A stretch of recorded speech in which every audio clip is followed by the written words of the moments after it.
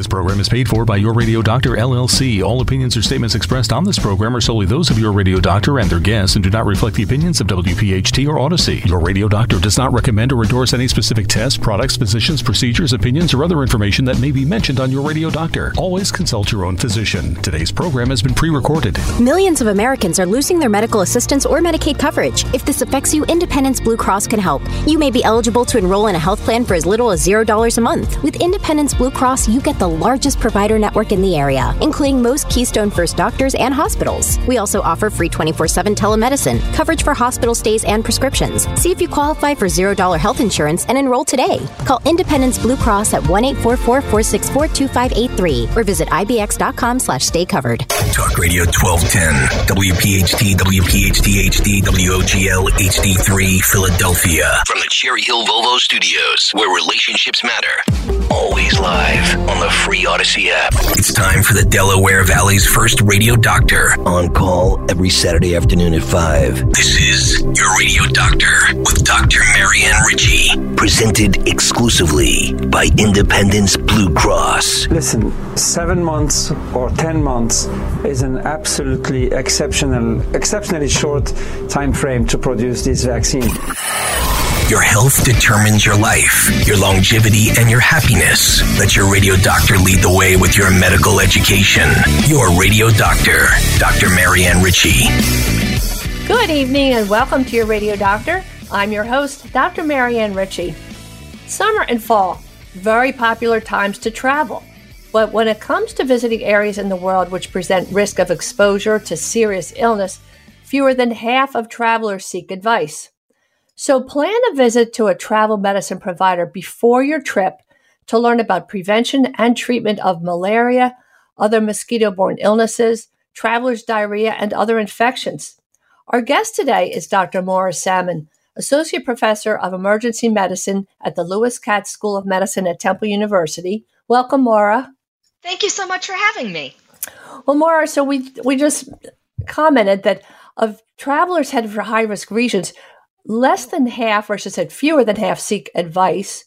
And if you do see a travel medicine provider, we want you to go at least a month in advance. So we're going to get into some of those details about planning before the trip, knowing how to behave during the trip, especially if you become ill, and then what to expect when you return. But before we march forward, I would love for people to hear your fascinating story and how you became involved in travel medicine as a traveler yourself. So I originally actually was a traveler myself.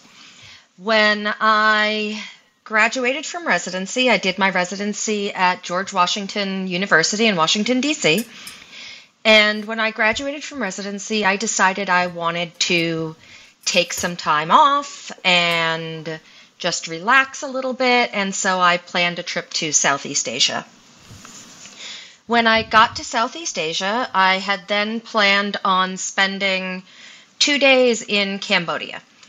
Not a long time. I just wanted to see the ruins at Angkor and maybe see the city a little and be out.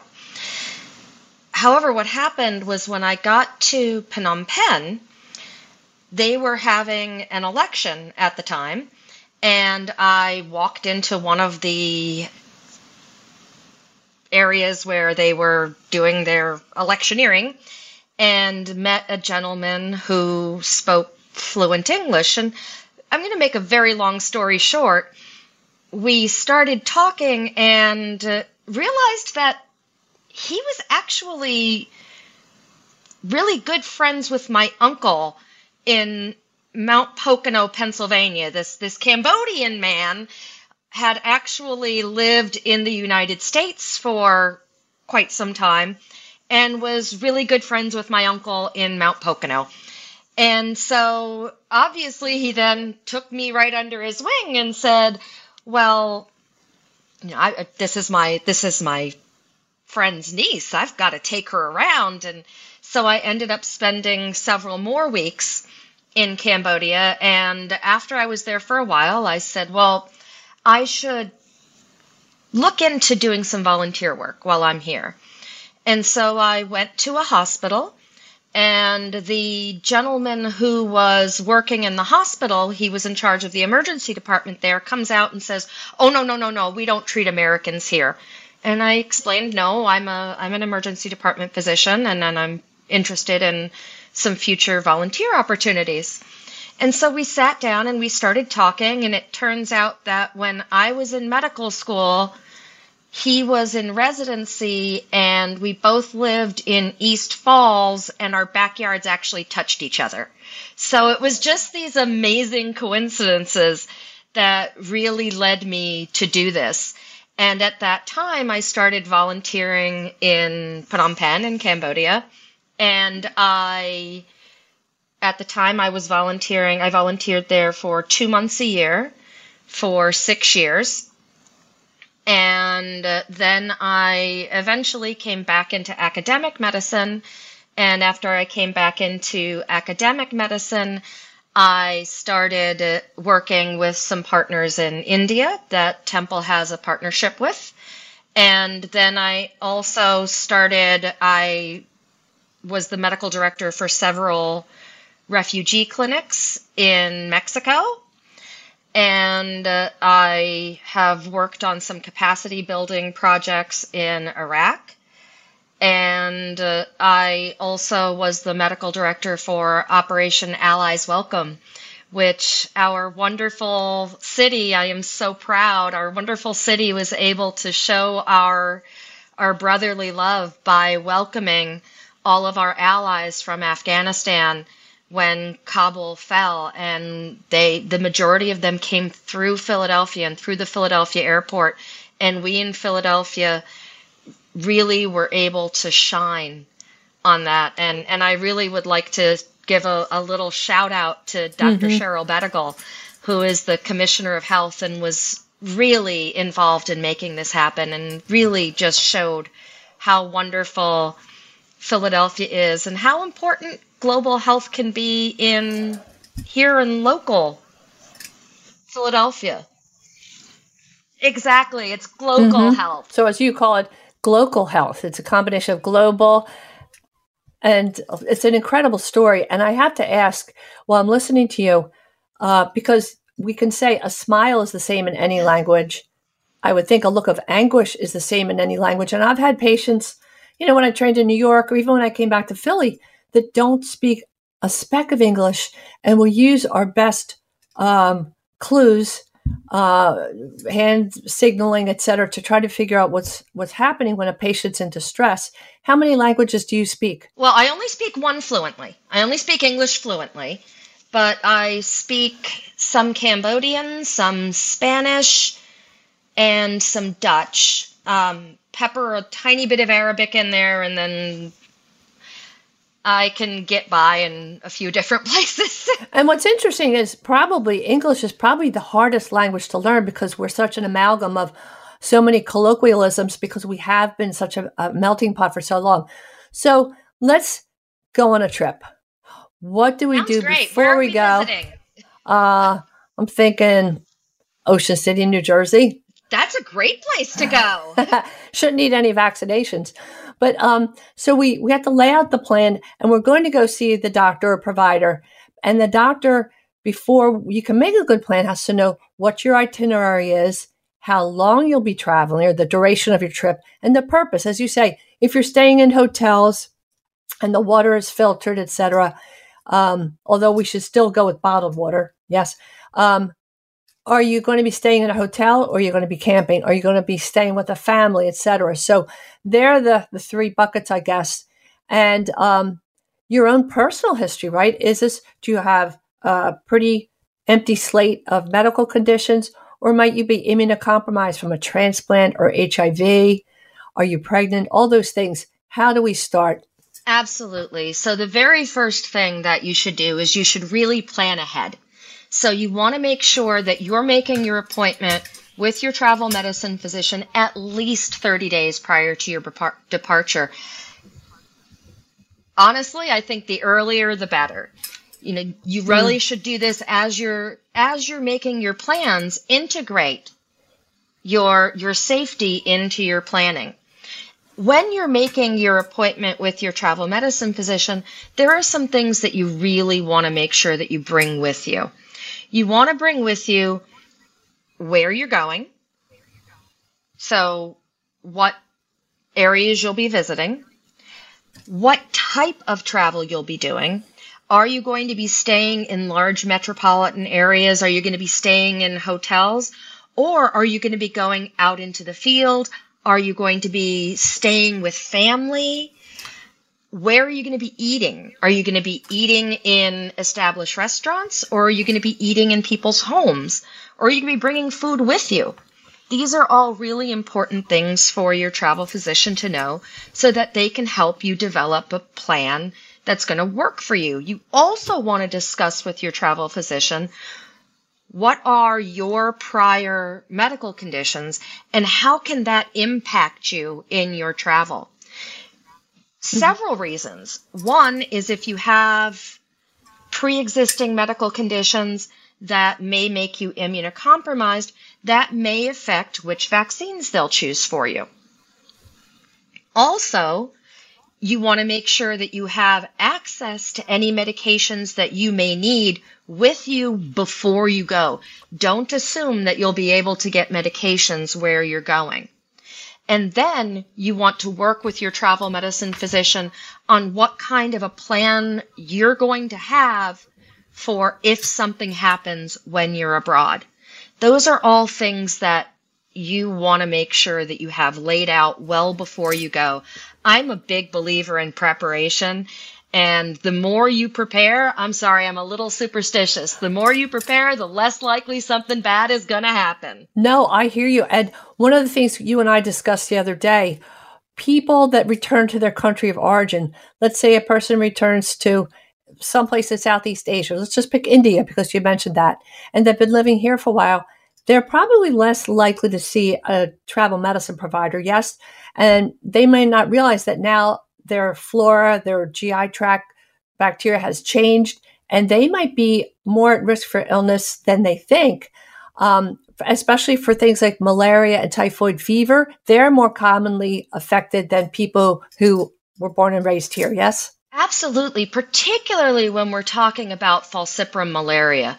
When we're talking about falciparum malaria, people who live in areas that falciparum malaria is endemic, they develop a certain degree of resistance to this so that if they get sick, they don't get as sick as someone who's never been exposed to it before.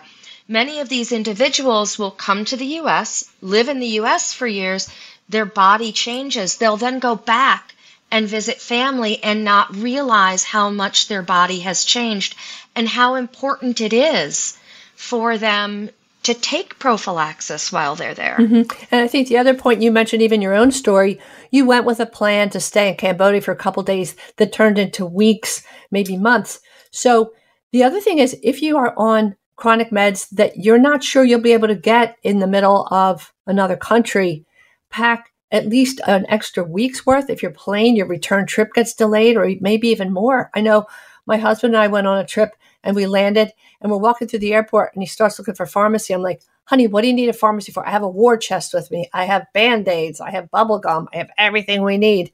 And he was afraid to tell me that he brought 2 empty bottles of pills. Oh, no. And luckily we were able to get his heart meds. But, and I know that you said the number one enemy in your book, or the number one concern you have when you advise people, is the mosquitoes. Oh. What should people know about those mosquitoes? Absolutely. So when we talk about prevention, prevention from mosquito-borne illnesses is always really, really high on the list. So mosquitoes carry diseases like malaria, and then they also carry what are called arboviruses: dengue, Zika, chikungunya, yellow fever. These are all diseases that can be potentially fatal and are preventable by either chemoprophylaxis, meaning taking pills like malaria, or by just preventing the mosquito bites themselves. And when we're talking about preventing mosquito bites, what we're talking about the different types of mosquito repellents that are out there. And I'd really like to share with listeners sort of the two main ways to repel mosquitoes. Let's stay with us during the break, and we'll be back with Dr. Maura Salmon and more about prevention of mosquito-borne illnesses. Thanks for listening to Your Radio Doctor with Dr. Marianne Ritchie, exclusively presented by Independence Blue Cross. If you have a question for the medical mailbag, just send a note to doctor@yourradiodoctor.net. At Independence Blue Cross, we believe in giving you the tools you need to pursue your healthiest life. From premiums as low as $0 per month to health discounts and cash rewards, it pays to have coverage with Independence. With the strongest network of doctors and hospitals in the region and free 24/7 virtual doctor visits, you can feel confident that quality care is always within reach. Learn more about your coverage options at ibx.com.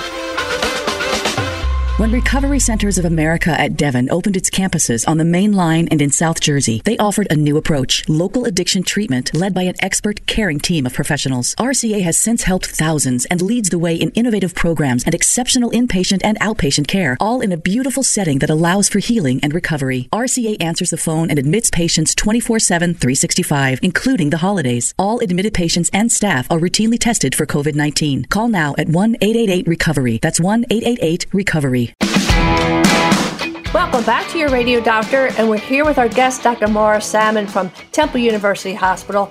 Maura, we're learning so much how we should prepare for a trip, especially to a country where we're at risk for mosquito-borne illnesses. And you said it's not just malaria.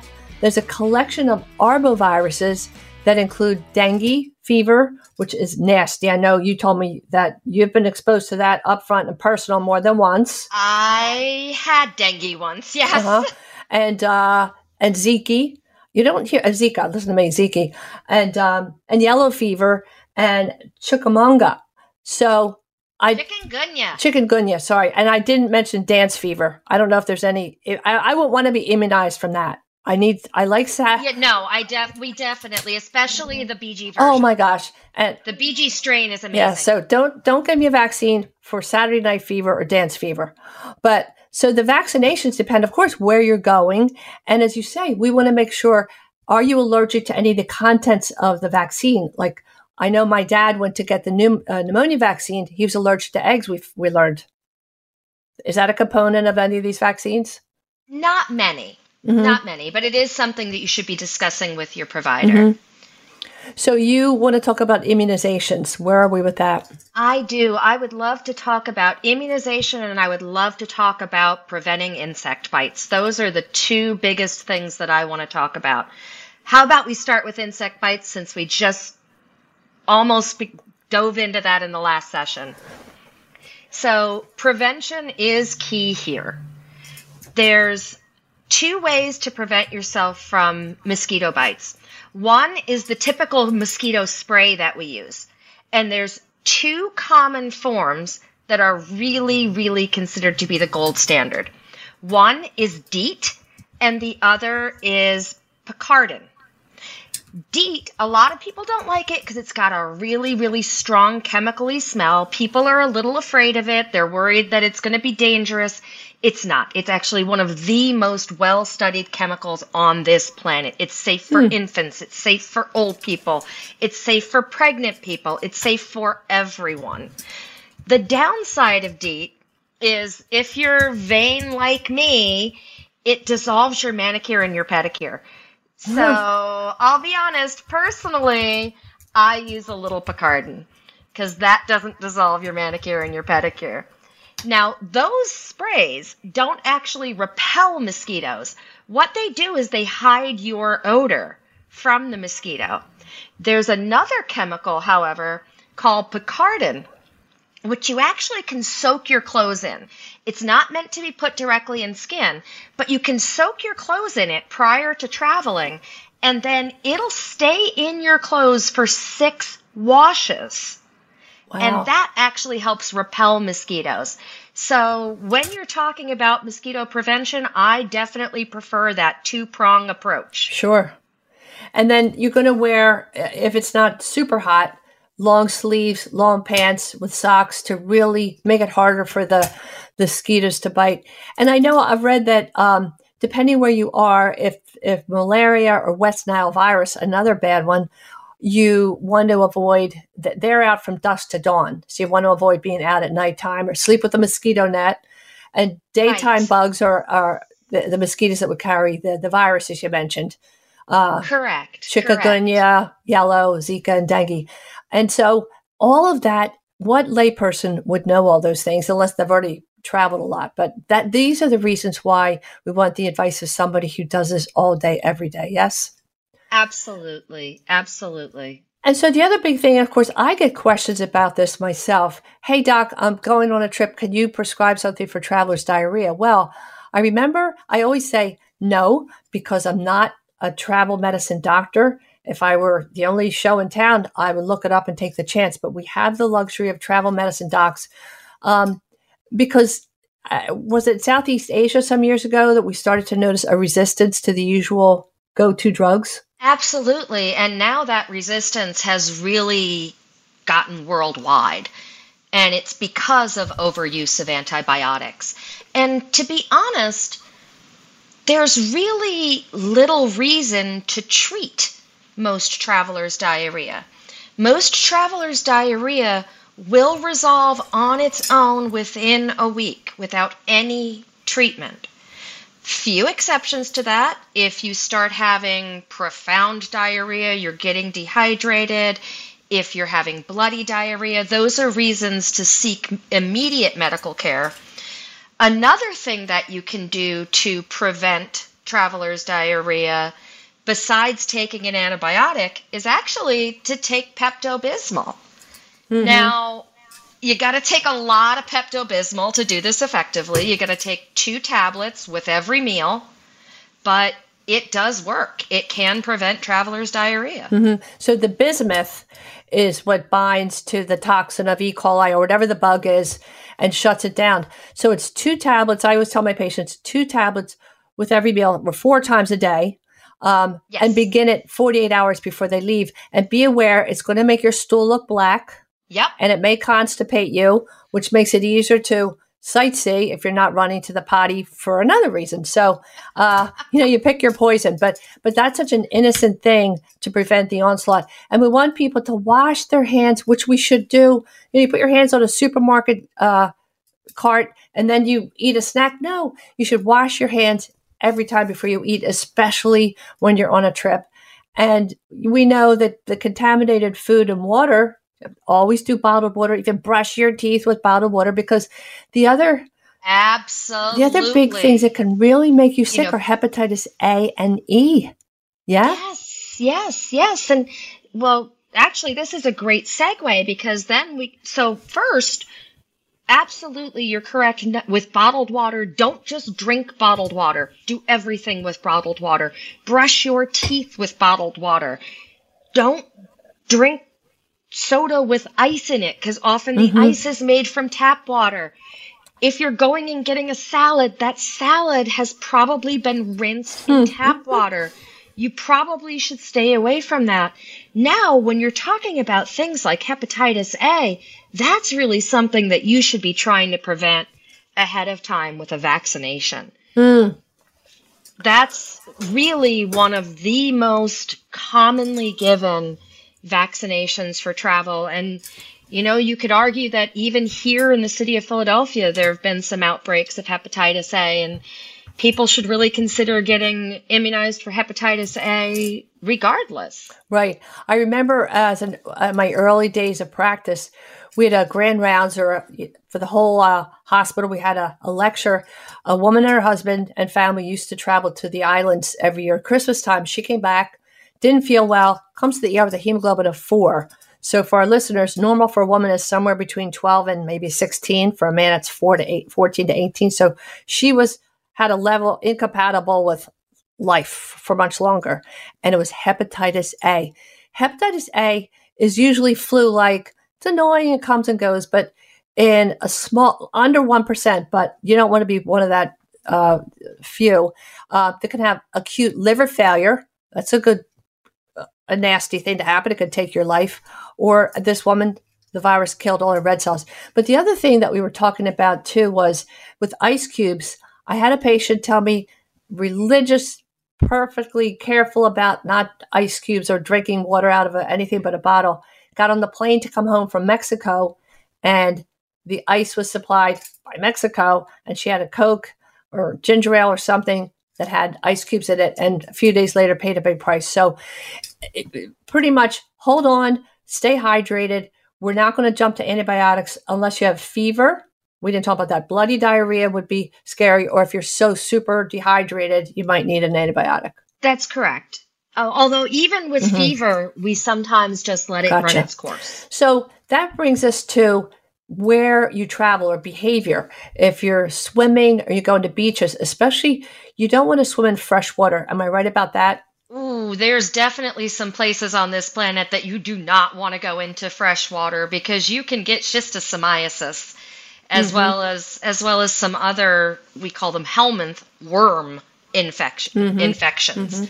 And swimming in particularly some places in sub-Saharan Africa, Southeast Asia, the Middle East, you can get schistosomiasis, and that's something that can cause some pretty significant illness. And I guess it's safe to swim in a pool if you're guaranteed that it's chlorinated, that chlorine should keep fresh water in a pool. Correct.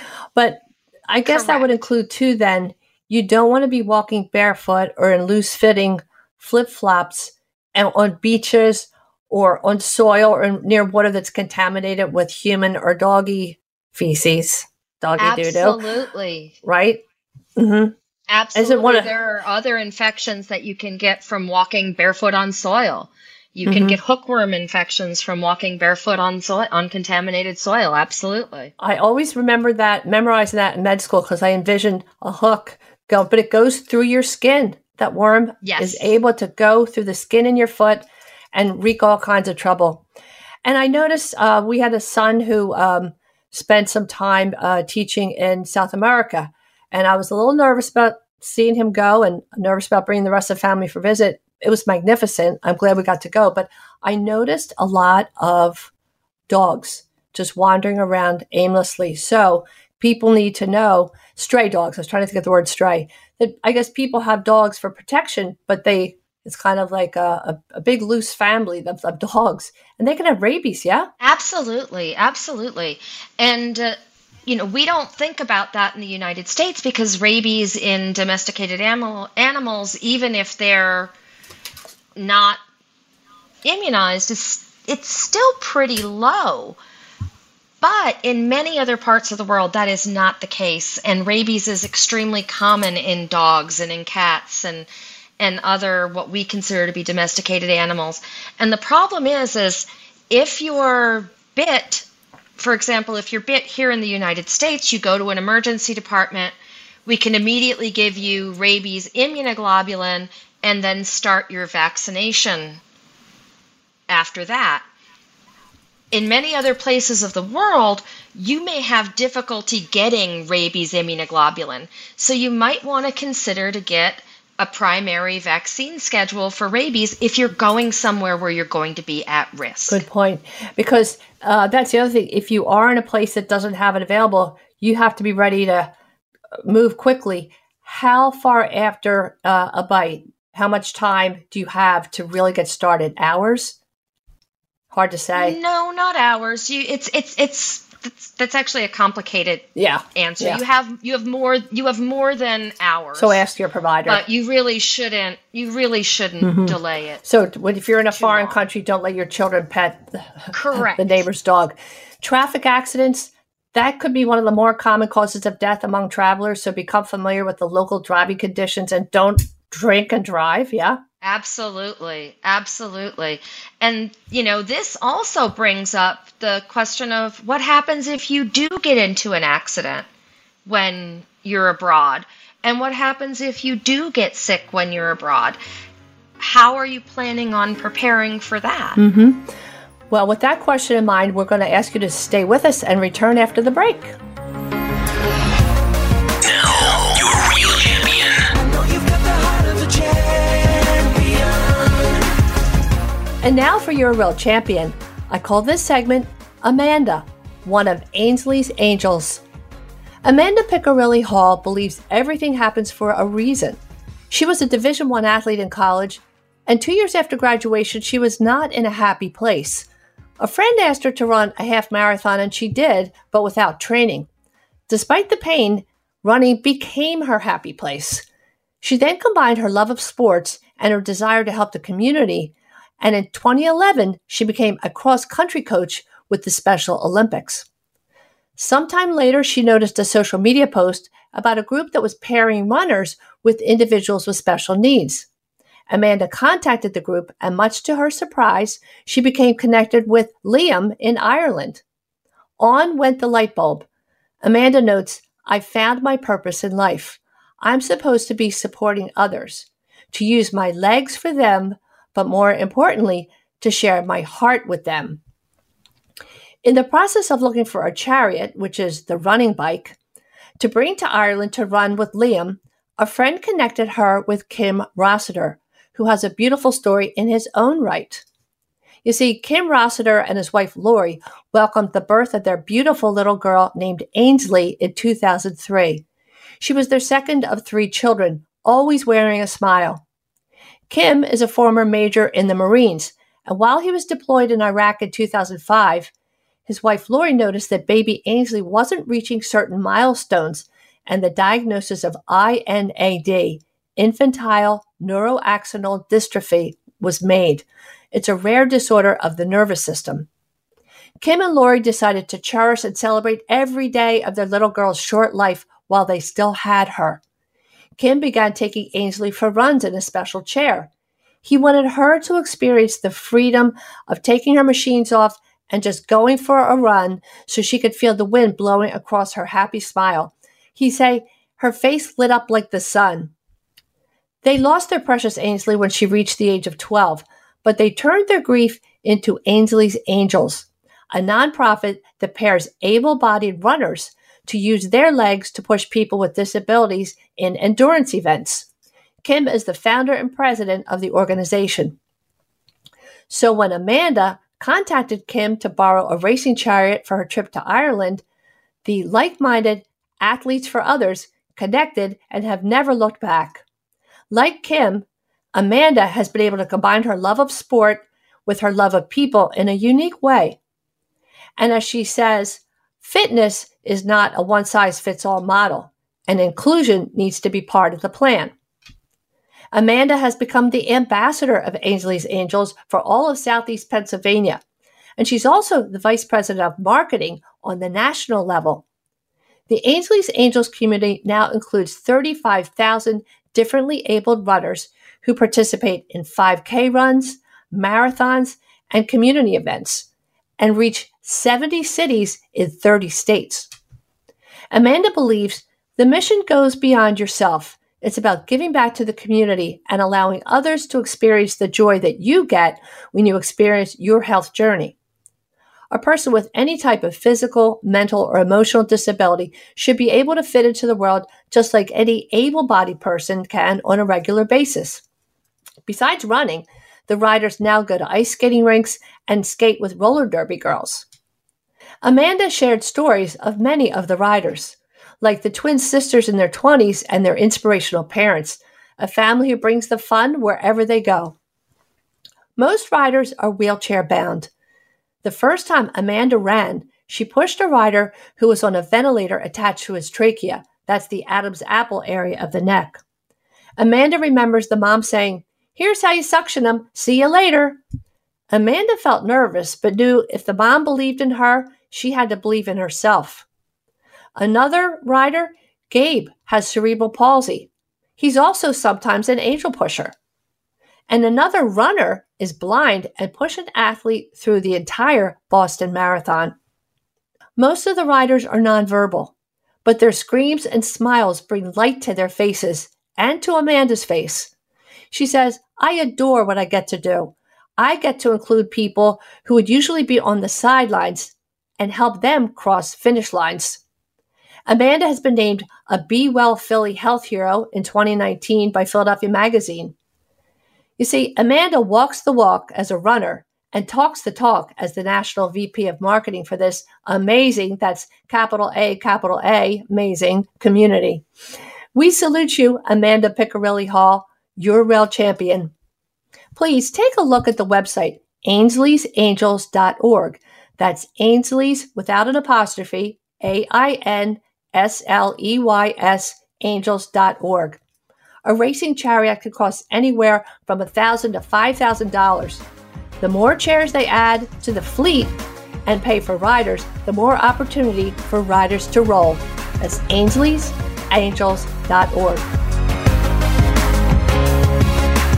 Today's edition of Your Radio Doctor with Dr. Marianne Ritchie, presented exclusively by Independence Blue Cross, can be enjoyed anytime, anywhere, at your convenience. Just download the Odyssey app and search Your Radio Doctor. It's health education on demand. Millions of Americans are losing their medical assistance or Medicaid coverage. If this affects you, Independence Blue Cross can help. You may be eligible to enroll in a health plan for as little as $0 a month. With Independence Blue Cross, you get the largest provider network in the area, including most Keystone First doctors and hospitals. We also offer free 24/7 telemedicine, coverage for hospital stays and prescriptions. See if you qualify for $0 health insurance and enroll today. Call Independence Blue Cross at 1-844-464-2583 or visit ibx.com/stay covered. Your Radio Doctor, Dr. Marianne Ritchie, now Saturday afternoons at 5, presented exclusively by Independence Blue Cross. This program is paid for by Your Radio Doctor, LLC. Welcome back to Your Radio Doctor. We are so pleased to have Dr. Maura Sadman because we're learning a lot about preparing and being careful when we travel. One of those things we talked about was traffic accidents cause a lot of deaths among travelers because people aren't familiar. They're not used to driving on the other side of the road and the local driving conditions and rules. And please don't drink alcohol and drive. STIs, we just did a great show, not because of me, but because of our guest, Dr. Sarah Keeley-Schultz from Temple, your dear friend. And we talked about STIs, and she reminded our listeners that hepatitis B, thank goodness we've gotten into that practice of vaccinating children so that it has really lowered the incidence in our country. But hepatitis B is more contagious than HIV. Correct. But either one can be life-threatening. So be honest. You were starting to say, Maura, when you see your provider. Yeah, I mean, I think one of the things is that people tend to behave a little differently when they're on vacation, other than the way they behave at home. People are a little more willing to take risks when they're traveling than when they're at home. And you want to be honest with your healthcare provider about, should you perhaps bring with you post-exposure HIV prophylaxis? If that's something that you think you may end up getting yourself exposed to, discuss that with your provider to see if it might be something that would be wise for you to take with you. Mm-hmm. And if you do connect with somebody and have relations, check with your doctor when you come home and get tested, yes? Absolutely. And wear a condom. Yeah, for Pete's sake. Well, then it's the next question, I guess, is what does a traveler do if he or she develops a fever? I tell all my patients, even if it's just a hiccup, carry a thermometer when you travel. It's such an easy thing, especially if you have children. I remember we were on a family trip one time, and my youngest, our youngest, was about 6 or 7 years old, and he felt warm and warmer, and I was able to tell he had a temp of 104. And I was in a place where I could get help, but it's so easy to carry a thermometer and so smart. Yeah, absolutely. And this also sort of brings it back into being prepared. Part of being prepared is preparing for what you're going to do if you get sick while you're abroad. And that brings up the subject of not just travel insurance in general, but travel health insurance.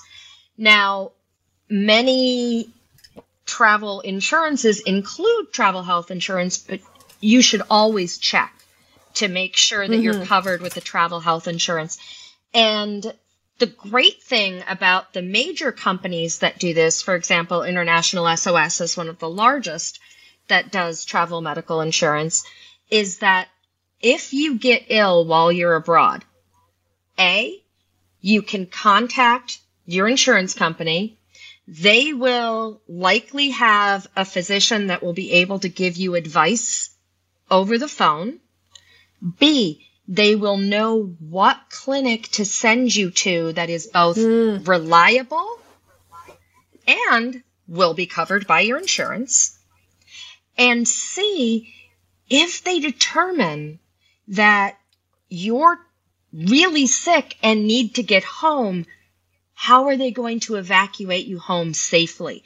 And they have, the better travel insurances have health evacuation insurance and how to get you home and how to get you home safely. And I worked for one of these companies very briefly when I was in residency, and we would transport people that were sometimes critically ill back on an airplane and do it safely. And it's funny you should mention that, because I had to do CPR 7 times inside of 5 years. I don't know, just that little cloud was following me. And fortunately, everybody came out okay. But 2 of those episodes happened on planes in America. And the one patient we had to put an IV in, and I think the IV may have been meant for a Barbie doll. It was so teeny.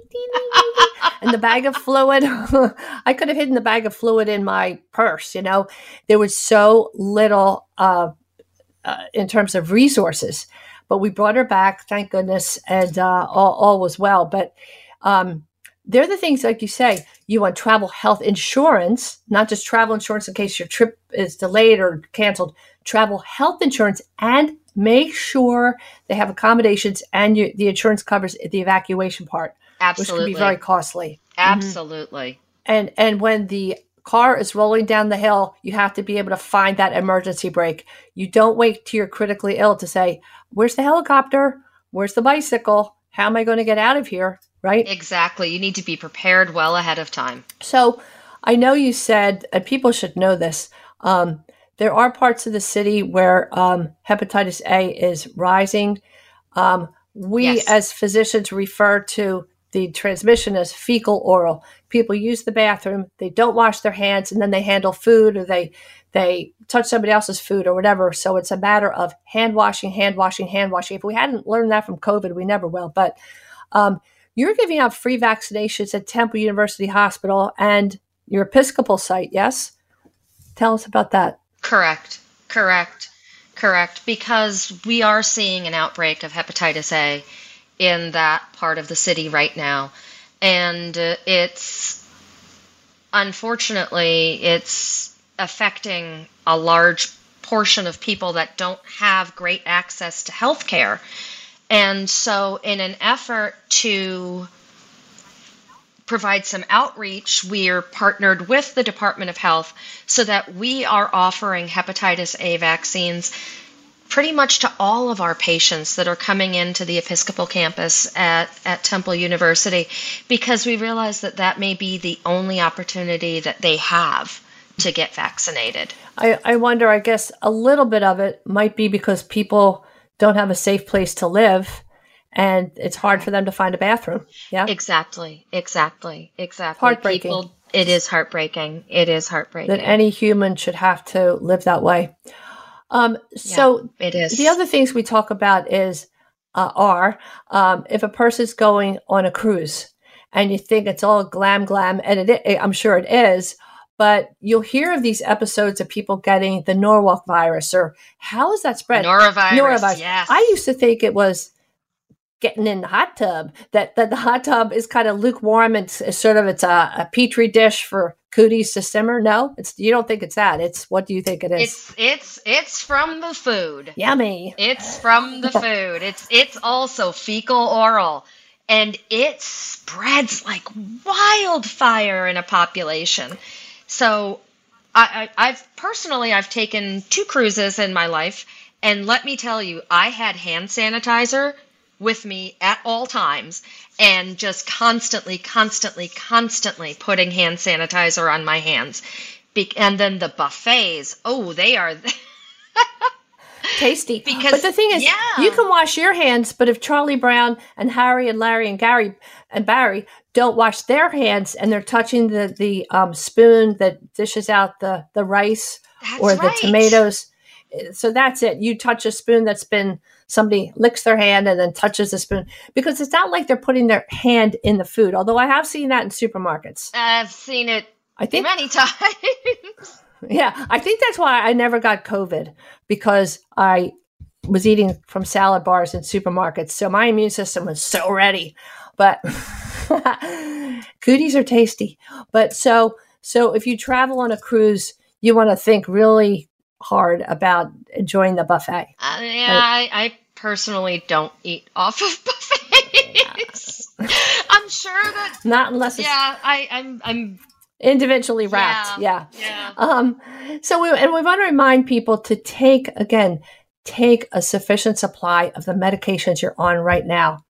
And I guess the other thing is, if people are allergic to antibiotics, you have to tell your healthcare provider or the person prescribing the plan, you know what, I one time got a rash from XYZ, so that they say, okay, we usually suggest amoxicillin for this country, but now we have to have an alternative. Yeah.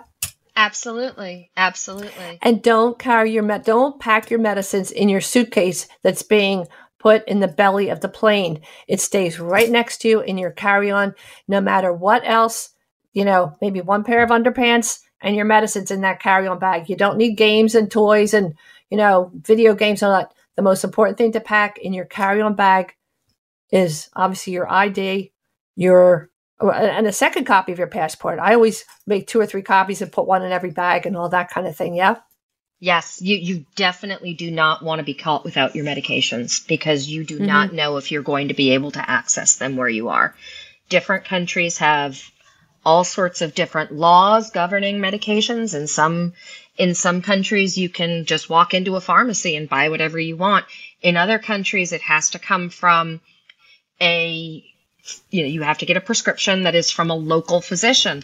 And then some of these countries have nationalized healthcare. So you then have to figure out how you're going to get to a clinic that will actually treat you as a non-citizen and be able to get your medications. So don't risk losing them. Don't put them down in your checked luggage. Keep them on you. And I wonder, I just heard recently that beginning in 2024, at least 30 European countries are going to require a visa just to visit their country. So it sounds as though everything's going to be a step harder.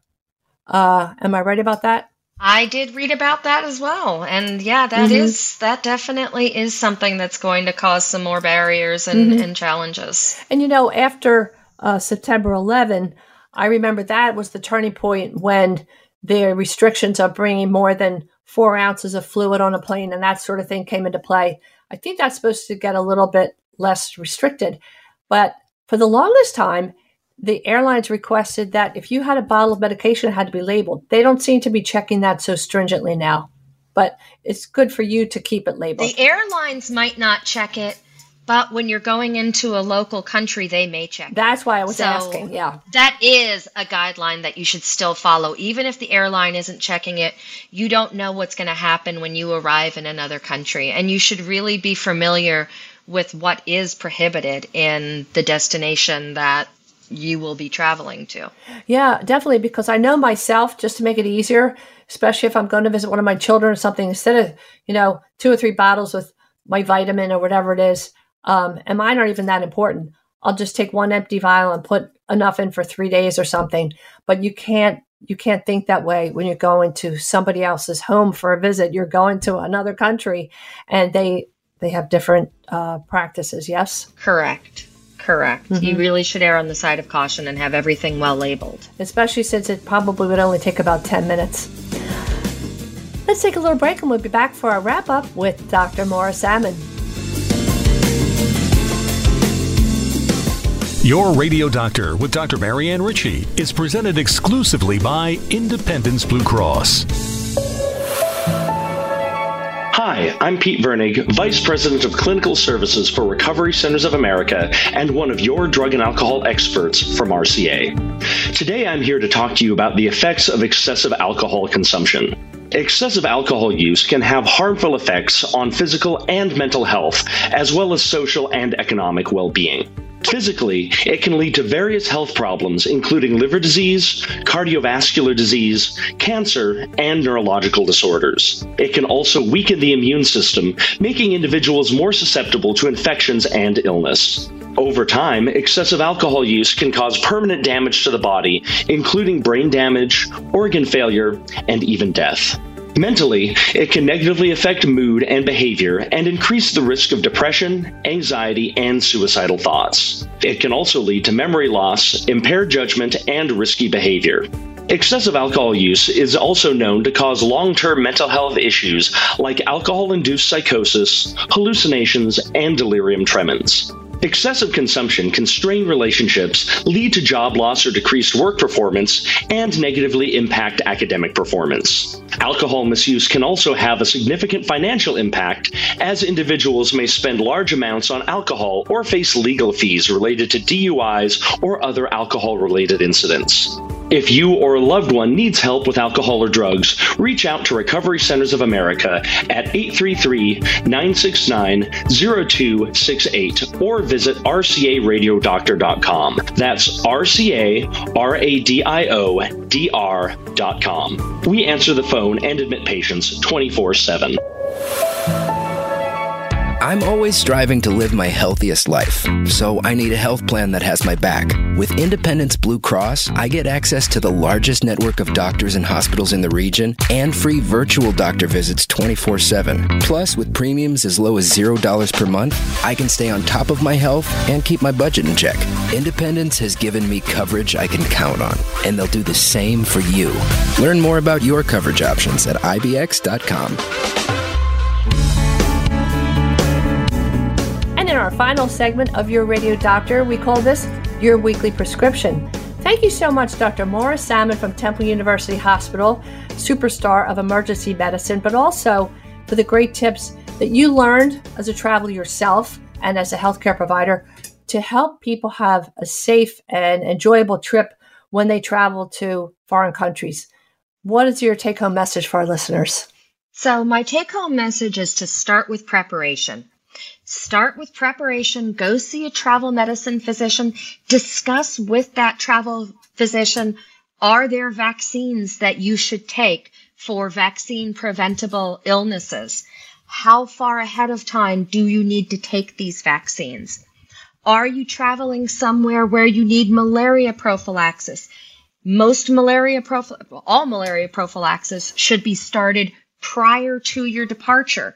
So you need to discuss where you're going, what are the diseases that you're likely to be exposed to, and what you can do to prevent them. Once you get on the ground, really, it's once again all about prevention. So you want to think of what are things that you're going to do to prevent yourself from getting insect bites, DEET, picaridin, permethrin. Keep those skeeters away from you. They are evil little vampires. Keep them away from you. Then also think about hygiene. Make sure bottled water, brush your teeth with it. Stay away from ice.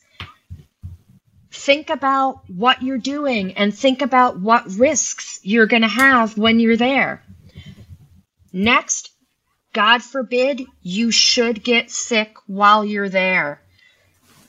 You want to think about travel insurance, evacuation insurance, and have that information somewhere where you can easily access it so that, God forbid, if something bad does happen, once again, you're prepared for every eventuality, because this is all about preparation. And we mentioned, too, that it's not a bad idea to make photocopies of your passport, put one in your carry bag, one in your suitcase. It's funny, we went on a road trip a couple years ago, a bus trip to Grand Canyon, like 2.5 years ago. And we always put our passports, inside the shirt in the the chest carrier. My husband does. And one day decided to carry him in his pocket, in a deep pocket. And the next stop, we noticed that my passport was lost. And it showed up in the mail a couple months ago. It had fallen in the seat on the bus. So that was just lucky to not have to go through that process again. And you know what? There's also other safety issues as opposed to just health safety. And depending on where you're going, you should consider registering yourself with the Department of State, with the consular services in the place that you're going. For example, whenever I travel to Iraq, I always make sure that I'm registered with consular services in the country so that if there is some sort of civil unrest or any other problem that's going to happen on the ground, I know where my counselor is. I know where to go, and they know that I'm there. And as you said, too, you don't want to just rent a car and hop in and drive away. You really need to understand the turf before you get behind the wheel. And again, whether you're here at home or in another country, wash your hands, wash your hands, wash your hands. It can prevent so many problems, small and large. And you don't want to share any cooties with other people. Maura, thank you so much for joining us. We've learned a lot, and I encourage our listeners to visit you at the Travel Medicine Center at Temple University Hospital. Is that where they'd find you, besides being in the emergency room? We do have a travel medicine clinic at Temple University Hospital, and you can call. It's through the Department of Infectious Disease, and we are happy to see you there, and we're happy to work with you and help you develop an awesome plan for keeping you safe while you're abroad. Well, Maura, thank you. Send me a postcard from Temple. And happy travels. Will do. Thanks. Absolutely. Thanks for listening to Your Radio Doctor every Saturday at 5 p.m. here on Talk Radio 1210 WPHT. Now, very soon, our Nittany Lions will be back on the football field. So on some Saturdays, our show, Your Radio Doctor, will be moved to a different time. No worries. We'll give you plenty of notice if we air at a different time. It's mid-August, the time when we send our college kids back to campus and ready our younger kids for preseason sports. Please take your children for a routine doctor visit and make sure their vaccinations are up to date, and give the pediatrician the opportunity to advise them about avoiding risky behavior. Sometimes it's easier for a young person to open up to an adult that's not their parent. And once your nest is empty and you consider a trip this fall, please seek the proper advice from a travel medicine specialist. A special thank you to our guest today, Dr. Maura Salmon, for her tips on safe travels regarding protection from mosquito-borne diseases like malaria, traveler's diarrhea, and travel, health, and evacuation insurance. If you have a friend or relative who's planning a trip, invite them to listen to today's show on Odyssey.com. That's AUDACY.com. And we hope that you're inspired by our weekly beautiful stories of your real champion, people who changed their focus from their grief into a positive direction of healing by helping others. This is Your Radio Doctor, wishing you a happy, healthy, and safe week with the ones you love, and always here to remind you that your health is your wealth. Thanks for listening to Your Radio Doctor, Dr. Marianne Ritchie, presented exclusively by Independence Blue Cross. To contact Dr. Marianne and to listen to today's show as well as past shows, visit yourradiodoctor.com. This program is paid for by Your Radio Doctor, LLC. All opinions or statements expressed on this program are solely those of Your Radio Doctor and their guests and do not reflect the opinions of WPHT or Odyssey. Today's program has been pre-recorded. Millions of Americans are losing their medical assistance or Medicaid coverage. If this affects you, Independence Blue Cross can help. You may be eligible to enroll in a health plan for as little as $0 a month. With Independence Blue Cross, you get the largest provider network in the area, including most Keystone First doctors and hospitals. We also offer free 24/7 telemedicine, coverage for hospital stays and prescriptions. See if you qualify for $0 health insurance and enroll today. Call Independence Blue Cross at 1-844-464-2583 or visit ibx.com/staycovered.